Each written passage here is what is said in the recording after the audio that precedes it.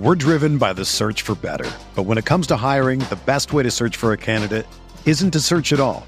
Don't search, match with Indeed. Indeed is your matching and hiring platform with over 350 million global monthly visitors, according to Indeed data, and a matching engine that helps you find quality candidates fast. Ditch the busy work. Use Indeed for scheduling, screening, and messaging so you can connect with candidates faster. Leveraging over 140 million qualifications and preferences every day, Indeed's matching engine is constantly learning from your preferences, so the more you use Indeed, the better it gets. Join more than 3.5 million businesses worldwide that use Indeed to hire great talent fast. And listeners of this show will get a $75 sponsored job credit to get your jobs more visibility at Indeed.com/Blue Wire. Just go to Indeed.com/Blue Wire right now and support our show by saying that you heard about Indeed on this podcast. That's Indeed.com/Blue Wire. Terms and conditions apply. Need to hire? You need Indeed. This episode is brought to you by BetterHelp. Give online therapy a try at betterhelp.com/rotoviz and get on your way to being your best self. Hello, everybody. Welcome to another edition of Dynasty TradeCast on RotoViz Radio, brought to my friends over at Blue Wire and BetterHelp. We are in the books of Week 11. Week 11 is in the books. We're heading towards Week 12, Thanksgiving week, a 3-game slate on Thursday.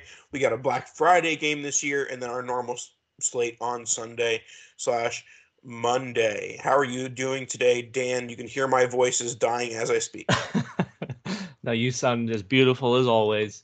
Looking forward to a nice little, Thanksgiving feast. Looking forward to talking about some of these with wonderful quarterbacks that we've been blessed with in the NFL over the last few weeks that definitely deserve starting positions.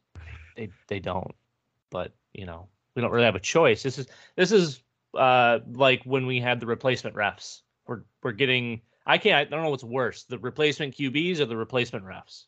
I think that the replacement QBs are worse because with the refs, like we knew, okay, they're playing themselves out of a job. Like, unfortunately, even if Tim Boyle is the worst quarterback ever, it's not like they can pull him and bring back Aaron Rodgers because Aaron Rodgers still is broken. That is very true. And I definitely think Tim Boyle is going to be great. Well, in comparison to Zach Wilson. All right, so we will get into the show. We're talking about a couple bad QBs, a couple of good players, maybe. We're going to do who we are thankful for. One rookie, one vet, and one coach. Might have a little bit of a spin on that for you at the end of the show. All right, so we have first, Zach Wilson has been benched, relegated to the third string. So we have Tim Boyle at QB1 and Trevor Siemian at QB2 for the New York Jets. Granted, the New York Jets are back to losing games, so it might not matter from an NFL perspective. But from a fantasy perspective, I did see John Bosch. So John Bosch, like many of us, is in many, many leagues. And when he searches the All My Leagues tab on my fantasy league for a player, usually you find one or two, this guy has this player, this guy has this player. In all of John Bosch's leagues, and probably in all of your leagues and all of my leagues, Tim Boyle is a free agent, which means that your league has to be deep for him not to be on the waiver wire. Are you even starting Tim Boyle over like a wide receiver 3 RB4 type? No. He will not be making an appearance in any of my lineups. I mean, yeah, Zach Wilson is bad, but they're just bridging to Aaron Rodgers coming back and just trying to survive. So they may run the ball 45 times in the next month until, per game. But Tim Boyle clearly isn't the answer. Maybe it's just to get Trevor Siemian up to speed on the offense, because he's very clearly the best option here right now that is healthy, assuming he can go. So if he can get, in game strength and get the playbook and whatever, Tim Boyle will be very quickly out of a job. I mean, Eastern Kentucky / UConn product who threw for like a touchdown in college and like 1,000 yards. So, and that was in 3 seasons. So yeah, he's definitely cut out for the NFL. Yeah, he will not be making any sort of appearance for me. I will say him playing, as bad as Zach Wilson has been, him playing will provide a window to buy these weapons, because it's going to look like the world is ending for New York when we're still just in limbo waiting for Aaron Rodgers to come back, and then the inevitable takeover of whoever comes after him. But right now, yeah, no Tim Boyle, no Zach Wilson. To be honest with you, I think both of them aren't even worth rostering. Zach Wilson still has some, that draft capital, that name value, but there is no reason to even have him at this point. Yeah, that's what I was wondering. Like I said, he was available in literally all of John Bosch's leagues. I'm not really rushing to the waiver wire unless like I'm desperate for a QB. I might not have a QB with a later bye week or something like that. Like that's the only reason I'm putting any sort of waiver bucks on Tim Boyle. But I'm definitely not unloading the clip if I have any waiver wire bucks left. I'm trying to make him a $1 or $2 signing. So do you think it's closer to? Do you think it's Simeon time, or do you think it's just they're going to play Boyle until Rodgers comes back? I think they're going to play Boyle until Simeon is ready to go, and then they'll just roll with it, because Simeon's the only quarterback currently active on that roster that can play quarterback in the NFL. We've seen it. I'm not saying he's Patrick Mahomes, but he is at the very least serviceable. No matter where he's been, he's seemingly always been able to put something together. So that's best case scenario until Rodgers gets back. But yeah, no, I have zero interest in any of these quarterbacks. I would maybe consider Simeon if they say, hey, next week Trevor's going to start for us for the next month until Aaron comes back. I would consider having Trevor Simeon, because 15 points from a quarterback, which is probably that, maybe that ballpark zone that he would get and bring in, that might be worth having for a month over trying to start an end of bench wide receiver or RB4 or 5 or whatever it is. So yeah, I'm out on Boyle, out on Wilson. I would consider Simeon if I only had one quarterback going. All right, let's move on to the Cleveland Browns. Their quarterback situation has been gross, whether it be Deshaun Watson or PJ Walker or Dorian Thompson-Robinson. Dorian Thompson-Robinson did have a shot to start earlier in the season, and it did not go well. He scored 2.5 fantasy points in his start against Baltimore. Got another start this past week against Pittsburgh with 8.2 fantasy points. No top 24, obviously, quarterback finishes among those first two starts on the RotoViz Stat Explorer. They did sign Joe Flacco. So do you think Joe Flacco is the Cleveland starter sooner than later? Do you think it's DTR? Do you think they go back to PJ Walker? What do you think the status is? If I need a starting quarterback, that's on the Cleveland Browns, am I going Joe Flacco or am I holding on to DTR? Flacco to me is just a safety net. The Cleveland wants to be able to stay in the playoff picture. Obviously they're looking very good. That defense is arguably one of the best of all time. They have been absolutely unbelievable. But it's DTR time, to be completely honest. If you look at those two starts, he got Baltimore and he got Pittsburgh, two of the other prominent defenses in the NFL. So him scoring a combined 10 points between those two games is understandable. A very, very raw rookie quarterback who has a lot of what you'd like to see in a kind of that raw type quarterback that you can mold into what you want him to be. But man, he looks good out there. He looks comfortable. I know not the throws aren't all there, but he's one of those smooth players where it all just looks natural, even though sometimes the decision making might not be great or the play call might not be up his alley. I think Dorian Thompson-Robinson, I think that he can be something in this league. I just think we're a couple years away from that. He needs the time. He needs to play. And your first two starts coming against two of the best teams two of the best defenses in the NFL is a tough way to bring it in, especially when you weren't drafted to be playing right now. You were brought in as a guy that hopefully we can develop. Hopefully we can turn into something. So I'm locked in with DTR. I'm even considering starting him if my QB2 in those leagues is moderate to bad. So he's got a chance. I know the schedule doesn't look super appetizing, but I think Cleveland still has the weapons to keep him valuable. And I think as he gets more comfortable and, gets those reps under his belt, we'll start to see a little bit more of that fantasy output. Yeah, I mean, I definitely think obviously with the rushing ability does create some sort of fantasy upside with that Browns team, and they, have some legitimate players around him with Amari Cooper and with Elijah Moore, et cetera, et cetera.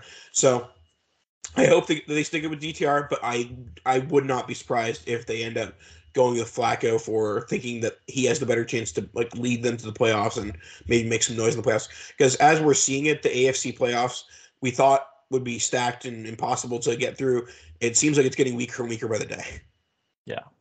Yeah, it's an interesting landscape for sure. But is there any guys on the Browns that we're chasing weapon wise right now? I know it's kind of no man's land. Obviously you have Amari. Elijah Moore has been on the field at least. Nick Chubb's out, but you have Kareem Hunt, you have Jerome Ford, David Njoku. Kind of doing David Njoku things. He's getting the targets, especially from DTR. He had 15 targets this week from DTR. Yeah, I mean, if there's one guy that I'm buying at market value at the Cleveland Browns, it's probably just Amari. Okay. Because he's the guy who I think is going to score no matter who is at quarterback and who is playing and what system it is, et cetera, et cetera. And Amari Cooper is just one of the best wide receivers in the NFL, and he's probably being priced at a low-end wide receiver too. So, just take the guy who has elite level talent that isn't even close to an elite level price. Yeah, his price always surprises me in his rankings, but I think the perceived value and the actual value are quite different. The guys that have Amari usually aren't willing to move him because they know what they have, whereas the market and the people that are ranking and doing all of this, a lot of times they don't have Amari and they're always undervaluing him. So I too am a Amari Cooper guy. I still think that David Njoku can be a more than serviceable tight end one. I still think he's definitely in that tight end, top 12 conversation. Elijah Moore has been hot and cold. I want to say he's more than a best ball asset, but that's kind of what he's been thus far. And maybe not even a good best ball asset just because he only has a few double-digit points games under his belt. So, yeah, honestly, I would consider buying DTR right now just kind of as a long-term hold, especially if I'm rebuilding or... For what price, though? As a guy who has several DTR, I'm not selling him for a third. I'm taking a second So at this point, as a buyer, I think he's worth less than a second, more than a third.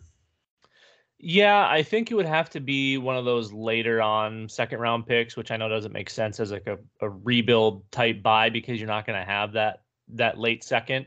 So I would maybe do, the early 2 for DTR and a future 2. I think that might be something that some teams would consider. But again, there's still an outside chance he's available on waivers in some places, but you start lower, maybe offering a player that is worth about a second, maybe one of these younger wide receivers that hasn't done a ton, or maybe it's DTR and a first for Deshaun Watson. I don't know. I am comfortable buying in that late second-ish rookie value though. Makes sense. All right, let's talk about a Jaguars duo that woke up before we get into what we're thankful for this season. We have Trevor Lawrence and Calvin Ridley. A lot of the Jags were on a winning streak, then had a tough game against the San Francisco 49ers, which brought a lot of detractors out that he hasn't been good statistically this season. And Calvin Ridley, I felt like had been non-existent so far this season. I do have a fun stat for you, though, Dan. Through the RotoViz Game Splits app, one of the first apps that I ever used with RotoViz. Make sure you get your RotoViz subscription, RV Radio 2023 to 10% discount. RotoViz Game Splits app, okay? Calvin Ridley and Zay Jones have played 4 games together. In those 4 games, Calvin Ridley is averaging 20 PPR points per game. And in the 6 games where they haven't played together, Calvin Ridley is averaging 7.53 points per game. So for some reason, the presence of Zay Jones activates Calvin Ridley. What is your thoughts on that? Well, yeah, you talk about best ball assets. Calvin Ridley might be the peak of that, and especially if they can try to figure out the Zay Jones qualifier. Yeah, I mean, four good games on the season, and everything else has been terrible. Some of that is Trevor Lawrence. A lot of that is Calvin Ridley.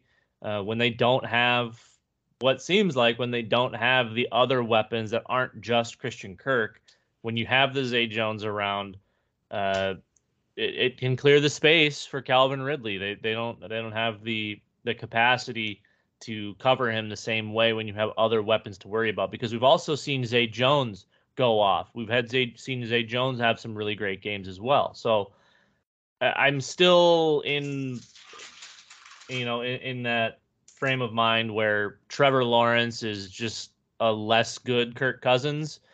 And I still don't think Calvin Ridley's really all that great. I understand that he's had some success, but his success has entirely relied on other wide receivers being around him. In Atlanta, it was Julio. As soon as Julio left, he sucked. With Zay Jones, for whatever reason, in Jacksonville, they force-fed Christian Kirk for some of those weeks. So I don't think he does anything to separate himself from the pack. He's forever going to be on my sell list. He was when he was like wide receiver 3 in Dynasty. He still is now that he's probably wide receiver 33. There's no way he's wide receiver 33, but you know what I mean. And again, I think some of that is linked to Trevor Lawrence being not anywhere near as good as we had all hoped or thought. But Calvin Ridley isn't that guy. He's just a guy, in my opinion. No pun intended either. Yeah, no, I definitely think that the one takeaway from this game, and maybe potentially the spin zone of the Zay Jones thing, is if you can sell Calvin Ridley for anything close to that first-round price tag, I would definitely do it. I mean, you could probably sell him for a first, in August, September, as that hype was crescendoing. And now that it's died down, I'm not sure that's still the case. But looking at Trevor Lawrence here, had his best game of the year with 34.8 PPR points. Not even just his best game by a long shot. It was his 1, 2, 3, 4, 5th game as a QB1. But that's because he did have a bit of a he was more of a high floor, low ceiling play in all the other games this season. Yeah, I mean, I still love Trevor Lawrence, still selling Calvin Ridley. Nothing really new from this, other than I think a little bit of sell window over Ridley. Yeah, I think anytime a player has a game like that, whether it's Lawrence or Ridley, I think both could provide a sell opportunity. But yeah, I mean, this game also is the outlier for Lawrence's season, otherwise averaging like 16 points per game, and then all of a sudden you throw in a 34. Did have a few QB1 weeks in there, like you mentioned. One of them was a 16.6, so again, an outlier week. Last week, not great against San Francisco. You look back, obviously KC defense has been playing pretty good all year. That was like a QB3 type week. And then, he's just kind of been a steady 16, 17, 18 point guy. And that'll probably be just kind of what it is if this Jacksonville team is going to have a more balanced attack. They don't need to rely on Trevor to make every single play, every single throw, like maybe it has been the last few years. But going back to Calvin Ridley, I don't think people realize that he's rapidly approaching 30 years old. He'll be 29, and that'll kind of put him in that same like Terry McLaurin space. But if we're being honest, I would much rather have Terry McLaurin. Chris Godwin's kind of in that conversation. Amari Cooper is 29. All of these guys are kind of in that same space. So I guess, do you have like a clean preference of Ridley to any of those guys, the Godwins, the McLaurins, the Coopers? Because for me, I very clearly have the other three above Calvin Ridley. All right, let's go into our second half of the show. We have 13 minutes to talk about what we're thankful for. Before we do that, let's talk about our friends over at BetterHelp. We're driven by the search for better. But when it comes to hiring, the best way to search for a candidate isn't to search at all. Don't search, match with Indeed. Indeed is your matching and hiring platform with over 350 million global monthly visitors, according to Indeed data, and a matching engine that helps you find quality candidates fast. Ditch the busy work. Use Indeed for scheduling, screening, and messaging so you can connect with candidates faster. Leveraging over 140 million qualifications and preferences every day, Indeed's matching engine is constantly learning from your preferences, so the more you use Indeed, the better it gets. Join more than 3.5 million businesses worldwide that use Indeed to hire great talent fast. And listeners of this show will get a $75 sponsored job credit to get your jobs more visibility at Indeed.com/Blue Wire. Just go to Indeed.com/Blue Wire right now and support our show by saying that you heard about Indeed on this podcast. That's Indeed.com/Blue Wire. Terms and conditions apply. Need to hire? You need Indeed. All right. Thank you to our friends over at BetterHelp. What are we thankful for? I put this as a topic and it ended up being what you were thankful for, Dan. So who is the rookie you're thankful for, and why are we admitting that he's a Dynasty wide receiver one? Well, it's without question Tank Dell. I spent most of my draft season attempting to trade up into that anywhere from early second to mid second to late second, depending on where he fell, to get my hands on whatever I could with Tank Dell. I loved what I saw. You know, the undersized bit was really the scary part. But he flew up my board and he became very, very attainable very, very quickly, as did someone like Rashee Rice, who you could also say I'm thankful for. But I think Tank Dell and CJ Stroud, that combination has been, really, really fun to watch. Obviously, the early success always helps and really boosts that fantasy value, the dynasty value. And I still don't think people have caught up on Tank Dell. I really don't. I don't know if he's leapfrogging a lot of these big names, but he's like, I would rather have him over Drake London. I'll take him over Brandon Ayuk. I'll take him over Diggs. He's kind of that fringe guy, but no one has him there yet. And that is starting to become concerning because all he does is produce when he's on the field. And if everything goes well, he's linked to CJ Stroud for 3 more years.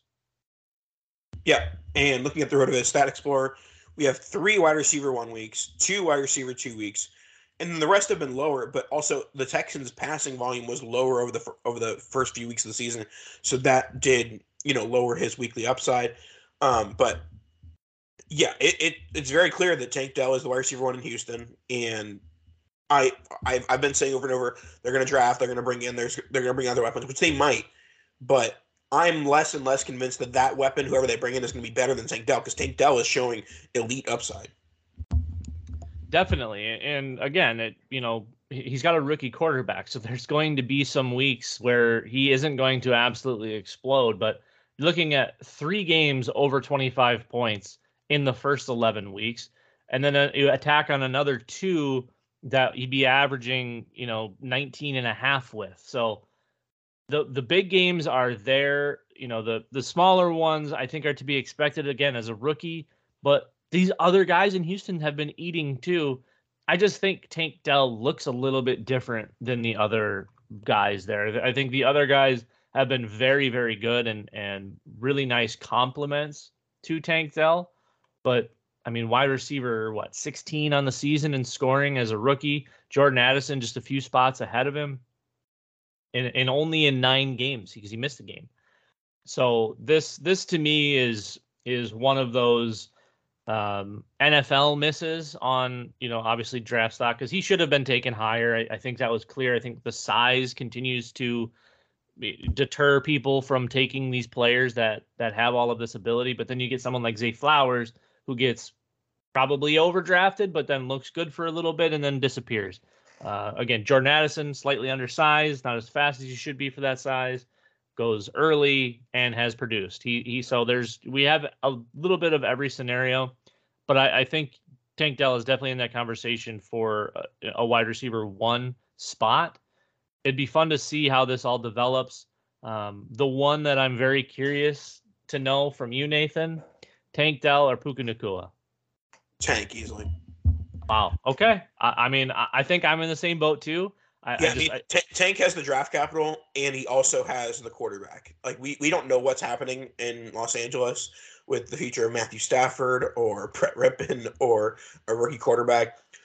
So that, and I just think that Tank Dell is probably a better wide receiver because of the draft capital, et cetera, et cetera. But yeah, I don't think that one's that close. I think you would need at least like a late first on top of Nakua to get to I would take Dell over an early 2 and Nakua. Okay. That's very fair. I love that, because especially knowing how much Tank Dell I have. Yep. All right, we'll go to what rookie I'm thankful for. I wanted to say Tyjae Spears, and I'm gonna say before I get to the one I'm actually thankful for.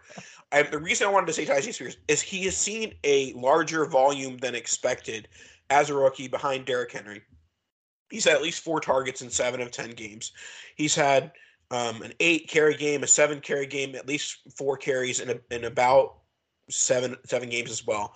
So it's 8 to 10 touches a game, and that is more than you would think from your traditional Derrick Henry backup. We've seen the Darrington Evans of the world. We've seen so many guys sit in that role as Derrick Henry's backup and do nothing. Spears has also been decent when he's been playing, but still not enough to quite be thankful for the 2023 season. So I will go with the player you mentioned just a bit ago, which was Jordan Addison. Jordan Addison was good when Justin Jefferson was on the field. He's been good while Justin Jefferson's been off the field. He's been a legitimate wide receiver one. Like, the one disappointing part about Jordan Addison's rookie season is he's shown he's an NFL wide receiver one, but in his situation, he's never going to be an NFL wide receiver one. But I think that's going to bode well for him in the long run, because if he's always working against the other team's QB2 or corner 2, I mean, he should eat constantly, and he did. That's all he was doing early on, even as a rookie, with being tossed to the wolves right away. He's been playing very, very well, and now he's going to deal with the tougher cornerback matchups. But it sounds like we're getting Justin Jefferson back either this Thanksgiving week or the week after their bye. So it's either this week or in 2 weeks. And we're going to continue to see Jordan Addison do Jordan Addison things. Do you feel like Addison has planted himself in that top 8, 10, 12 wide receiver spot, or do you think he's still kind of working his way in, maybe in the 14 to 16 range? No, I mean, I just called Tank Dell wide receiver 1. I think that at minimum, Dell and Addison are equal. I would lean towards Addison being a bump ahead, just because I think his upside is a little bit higher. His floor is probably a little bit higher too. So, if I have Dell as a wide receiver 10 to 12, I probably have Jordan Addison as wide receiver 9 to 11. Okay, yeah, and that's about where I have Addison as well. I think he's justifiable in that 8 to 10 range. So because of how this year has gone, and they've been polar opposites, Jordan Addison or Garrett Wilson? I'd lean Garrett. Because he's the 1 there instead of the 2. Yeah, and just like once Garrett Wilson gets any semblance of quarterback play, I don't see Addison, even if he was alone, I don't see Addison as like a top 5 NFL wide receiver. I see Garrett Wilson with any sort of semblance of quarterback play as a top 5 NFL wide receiver. Okay, and then my follow-up, which is probably more relevant because he is the wide receiver 2 on his team, Jordan Addison or Jalen Waddle? That one's closer. I'd lean Waddle very slightly, but honestly, I wouldn't fault anyone for flipping it. Yeah, I think those two are about equal, and then I would have Tank Dell a couple of spots behind. But if we're talking about the Dolphins combo versus the rookie combo, if it's Waddle and Hill versus Addison and Dell, I think I'm going Addison and Dell, which I know sounds crazy because of all the points we're missing out on. But pure fantasy value wise, I think I take Dell over Tyreek. I mean, Tyreek's, again, one of those guys approaching 30. He's got to stop at some point. All right, so we only have time for our vets or our coach. Which one do you want to go? Let's just do vets so we don't have to talk about coaches. All right, see you later, D'Amico Ryan. See you later, Ron Rivera. Ron Rivera getting fired, so I'm thankful for that. Let's go. I'll do my veteran first. I am oh so thankful for DeAndre Swift. I'm oh so thankful for all of the haters and losers who were saying, oh, he was traded for a 4th-round pick. There is no investment in him. He might have a lower floor. All these things I said as worries of mine. Those worries were wrong. DeAndre Swift is our Dynasty RB1. DeAndre Swift is an RB1. He's doing all those things with a very, very good offense. Obviously, he didn't do a ton.